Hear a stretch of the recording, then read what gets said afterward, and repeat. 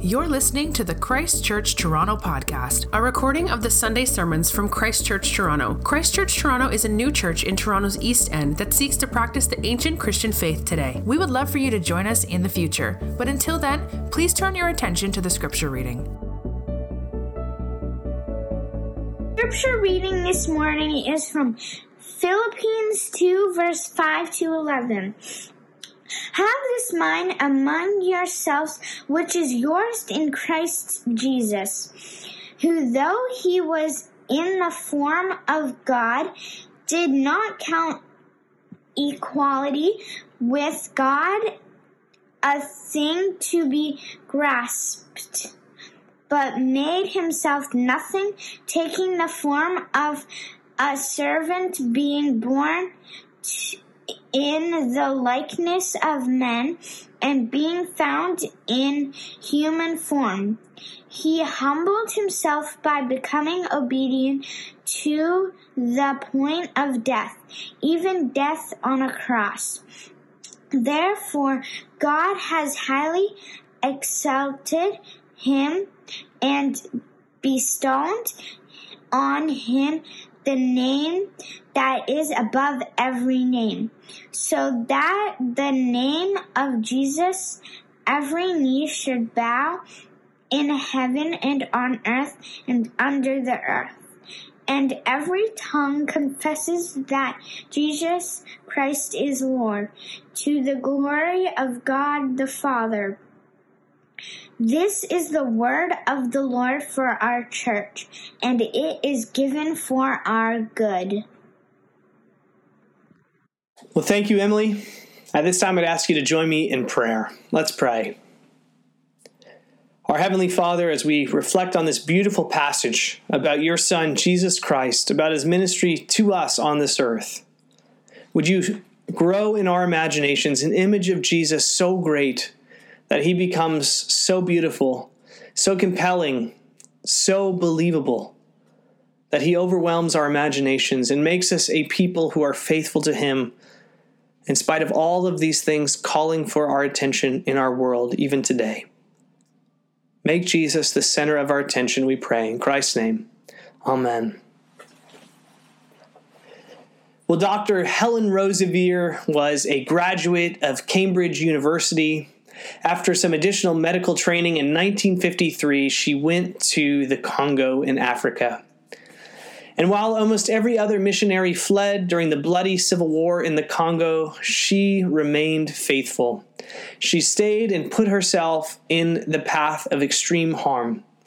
She made a tremendous impact on the country, not only as it related to medicine, but also as it related to the spreading of the Christian faith. She died in 2014, and collections of the stories she often told began to circulate, and one story she often told was about a boy named Paul. Paul lived during the time when the country was at its most unstable. He had heard about the rebels who were acting as terrorists, but all of a sudden they were now right in front of him. They were shouting at him, pointing their guns at him, but he stubbornly refused to speak to them. He stood right in their path, but refused to speak to them. They threw him to the ground. They hit him with the butts of their gun. Paul knew exactly what these rebels wanted, what these terrorists wanted. They wanted to know where the local boys were, where the boys' school was. And he knew if he could just stall them long enough, the boys would be able to get into a place of hiding, and they would be protected from being captured and trained as future soldiers. So he intentionally put himself in harm's way, blocked the path of these rebels, of these terrorists. They eventually stepped in front of him and demanded of him that he speak up. They asked, "Where are the students?" And with a firm but trembling faith, he still said nothing. Eventually, he was beaten and knocked unconscious. They realized they could get nothing out of him, and they threw him by the way. Eventually, he was dragged to Dr. Roseveare's hospital. And as he regained consciousness, he asked the doctor, "Have the soldiers gone, doctor? Have the soldiers gone?" She told him that they had. He then asked, "Doctor, did I save the boys?" She said, "Yes, Paul, you did." But almost as soon as the words had left her mouth, Paul corrected her and his own question and said, "You know what, doctor? No, It wasn't really me. It was the Lord Jesus through me. You want to know what's most shocking about this story that Dr. Rosevere often told? It's not just that Paul had only been a Christian for 1 year. It's that Paul was only 9 years old. What would cause this boy to act with such profound maturity? Where did he develop? What did he know that gave him such a robust faith to put himself in harm's way, even when it cost him so much? Well, he did it because he knew this passage. He had a mindset, the mindset that the Apostle Paul wants us all to have in this passage, the mindset of Jesus. That's how this man, Paul, in the Congo, was able to stand strong in the face of these rebels. He had the mindset Paul wants you and I to have. It's a mindset he's writing to the church at Philippi, and he wants them to have. This morning, I want to look at this mindset the Christian community is called to adopt. And it's a mindset that first has an outlook towards downward mobility, and then there's a mindset with an outlook towards upward mobility. So we'll look at downward mobility, then upward mobility. So first, let's look at the mindset of downward mobility we find in this passage. And it's found in verses 6 through 8. What do we read? It's almost like a set of stairs, maybe even an escalator, going down, down, down, down, so deep. It's almost as though there is no end in sight. The escalator starts in verse 6. Jesus existed in the form of God. Some translations might say by nature, the nature of God, form of God. What does this mean? What does it mean to be in the form of God? Well, there's some confusion here because when we hear form, we could think that Jesus had this sort of shell or outward trappings of God. But if that's what the Apostle Paul intended to say, he could have used a different Greek word. He could have used the word schema. And he ends up using the word morphe, which is where we get things like metamorphosis and morphology. It's a more intense word. It refers to the essence of something, the qualities that make something what it is and not something else. Jesus existed in the morphe of God, the form of God. What this passage is saying, unapologetic and in the strongest way possible, is that Jesus had an existence before he was born. He had a pre-human existent state, and everything that is true of God was true of him. Paul is writing this passage only some 20 years after the death and resurrection of Jesus, and what we find here is one of the strongest statements that Jesus was indeed divine that we find in the entire New Testament. But this is where the escalator starts, but what we read and what we sing about in this passage is about downward mobility. The escalator starts going down to humility. Though Jesus was in the very nature of God, he did not count equality with God something to be grasped, to be seized upon, to be held on to. The pre-existent one made himself nothing. Paul is saying in the clearest way possible that Jesus existed as God prior to becoming the human being Jesus of Nazareth. And rather than drawing upon his rights, rather than drawing upon his privilege that rightly belonged to him, he, in the form of God, took on human flesh, and he descended. This is what Christians call the incarnation. Christ remained who he was, even when he became who he was not, as the great 4th century theologian Gregory of Nazianzus said. Though he was in the form of God, he did not count equality with God something to be seized upon, to be grasped, to be held on to. He made himself nothing. It's not as though Jesus stopped being divine when he became human. No. But he did empty himself of the glory that was rightfully due to his name. His human flesh, wherever it went, did not receive a myriad of angels singing praises and glorifying his name. But it's not just that he did not see his equality with God as something to be grasped, but made himself nothing. It's not just that he became a human, but he became a human that was a servant. He wasn't a king. He wasn't part of a royal lineage. He was a servant, the low of the low. And if it couldn't even get worse, he was the victim of injustice, is executed on trumped-up charges on a Roman cross. Down, down, down. This is the mindset of downward mobility that Paul wants us to take on. Prince Harry and Meghan have been in the news quite a bit for stepping down from working as royals, and yet they still dress and still conduct themselves as people with tremendous privilege.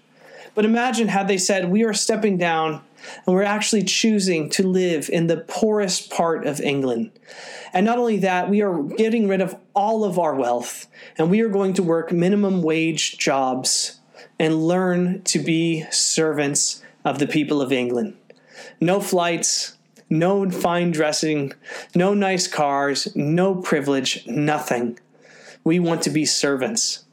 Well, this would only be a small glimpse, not even it's a small comparison to what Paul is saying Jesus did for us. The one who was present when the world was created, the one who knows all things, who's worthy of all attention, worthy of all worship, the one who at his very essence is God, decided he would lay aside all that he was entitled to and take upon a real human nature. The one who was present at creation, embracing the limitations of being a human being born of a woman, living in a backwoods town in Nazareth, crying, longing for milk from his mother, the one who knew all things, going through the pain and of sounding out words and learning how to read, the limitations of a human brain, forced to struggle. This is not abstract theology Paul is trying to get across to the church in Philippi and to me and to you. This is the type of theology that 9-year-old Paul in the Congo understood deeply. It's the mindset of Jesus. Not that he was rubbish and is worthy of nothing. No, that Jesus was worthy of all praise and adoration. But he decided to lay these things aside for the good of others. When you think of God, what comes to your mind? If you close your eyes and I say, what is God like? Do you think of downward mobility? Paul is saying, when you think of God, this is what should come to mind. And if you want to follow this God, this is the mindset you should take on, this mindset of downward mobility, emptying himself, willing to be a servant. This is the mindset of Christ towards downward mobility, but now let's look at the mindset of upward mobility we find in verses 9 through 11. We read, "Therefore God has highly exalted him and bestowed on him the name that is above every name, so that at the name of Jesus every knee should bow in heaven and on earth and under the earth, and every tongue confess that Jesus Christ is Lord, to the glory of the Father." What is the mindset that Jesus has towards upward mobility? We've seen his instincts, his character to go down, down, down. Now, how does he go back up? Well, the passage is showing us that the way he gets lifted up is as he is at a race to the bottom, God, in his kindness, is lifting him up and elevating him to heights that are unimaginable. That's what this passage means when it says that Jesus is exalted, that he's given a new name. This happened not only at the resurrection, but it actually happened at the ascension. Interestingly enough, this Sunday is the first Sunday after Ascension Thursday, the 40 days where we remember Jesus, after he resurrected from the dead, walked the earth and then ascended into heaven to sit at God's right hand, to be enthroned next to God. And Jesus of Nazareth, with his hair and with his skin, with his feet and his hands, with his smile, this man, who is also fully God, has now received the name that is above all names, the name that was revealed to Moses and to God's people in times of old. The name Yahweh now belongs over the head of Jesus of Nazareth. This is what Paul is talking about. This is the type of exaltation Jesus has received, and this must be our mindset towards upward mobility. As we pursue being a servant, we should know that God will elevate. God will lift up. God saw Jesus' willingness to take on a human nature, to die a sacrificial death for his people. And God was so happy and approved of what Jesus had done and said, yes, that's my boy. Here is your reward. You now, not only as God who you always were, but even in this human nature, you now are Lord. You are one in purpose in being with God. All knees will bow to you. All praise, glory, and attention that only is given to God now is rightly directed towards you as well. Paul isn't saying Jesus became divine. Jesus already was divine. But Paul is saying that now a human being, human nature, is included in the rightful worship of the God of Israel. This is unthinkable in the mind of the Jewish people. But what Paul is arguing is that not only did this happen once in history, but for all eternity going forward, God forever, in the council of the Godhead, there will be human flesh. Jesus, the God-man, forever fully part of the Godhead. A son of Adam now represents and is a part of the divine council. A son of Adam is now worthy of the worship that is only ascribed rightly to God the Creator. But this passage also reminds us that if Jesus is Lord, if he is Yahweh, then every knee will bow. Every tongue eventually will confess that he is the one who is rightfully in charge, and no one can stand in competition to him. He will be the one to audit all of our lives. He will be the one to put everyone in their place. So who are the rivals to this elevated Jesus, the second person of the Godhead? Who in your life does your knee bow to? Who would you do anything to get attention from? And whatever they tell you to do, you will do.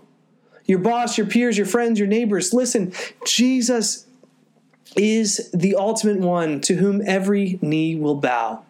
Every tongue will confess. He's the one that all your allegiance and attention should be given to. And it shouldn't be done reluctantly. It should be done with joy. Maybe keeping with the royal family illustrations, Jesus' exaltation is sort of like one of your relatives marrying into the royal family. Can you imagine how exciting this would be? Now you have within your bloodline forever a connection to the royal bloodline. You now, in your relationship to your relative, have access to the royal ears. How do we respond to news like this? Well, Jesus is our brother, and he has pursued upward mobility the right way by pursuing downward mobility. And he has been lifted up, and he now sits in heaven, and he is the one who we pray to. He is the one who has been elevated by God. He is the one interceding for us. His exaltation should give us great boldness. When you pray, you are praying to a human who hears your prayers, who advocates for you within the council of the Godhead, who knows what suffering feels like, who knows what injustice feels like, who knows what temptation to sin feels like, but who is also your brother. And he is at this time, working to subdue all of his and your enemies.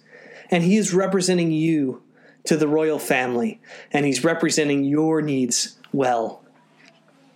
Do you know how 9-year-old Paul in the Congo had the hope to serve his brothers by distracting the rebels? He knew that Jesus got a name by going down. He knew that Jesus got a true identity through service. He knew that this was the truest story in the world. And so the only rightful response now is that you and I would humble ourselves. We would serve and bend our knee to this Jesus, but also serve and humble ourselves to those who are in our family, serve and humble ourselves to those who are in our church community. Stop seeking to make a name for ourselves and seek to lift up others. And know that the path towards upward mobility starts by going down. Jesus' downward mobility led to his upward mobility, and he heard on his way up that it is finished. Where he is, he will bring us all also. He's making a room for us. This is the hope of the gospel. Let's pray. Thank you for listening to the Christ Church Toronto podcast. For more information about our church, you can visit our website at christchurchtoronto.ca or email us at info@christchurchtoronto.ca.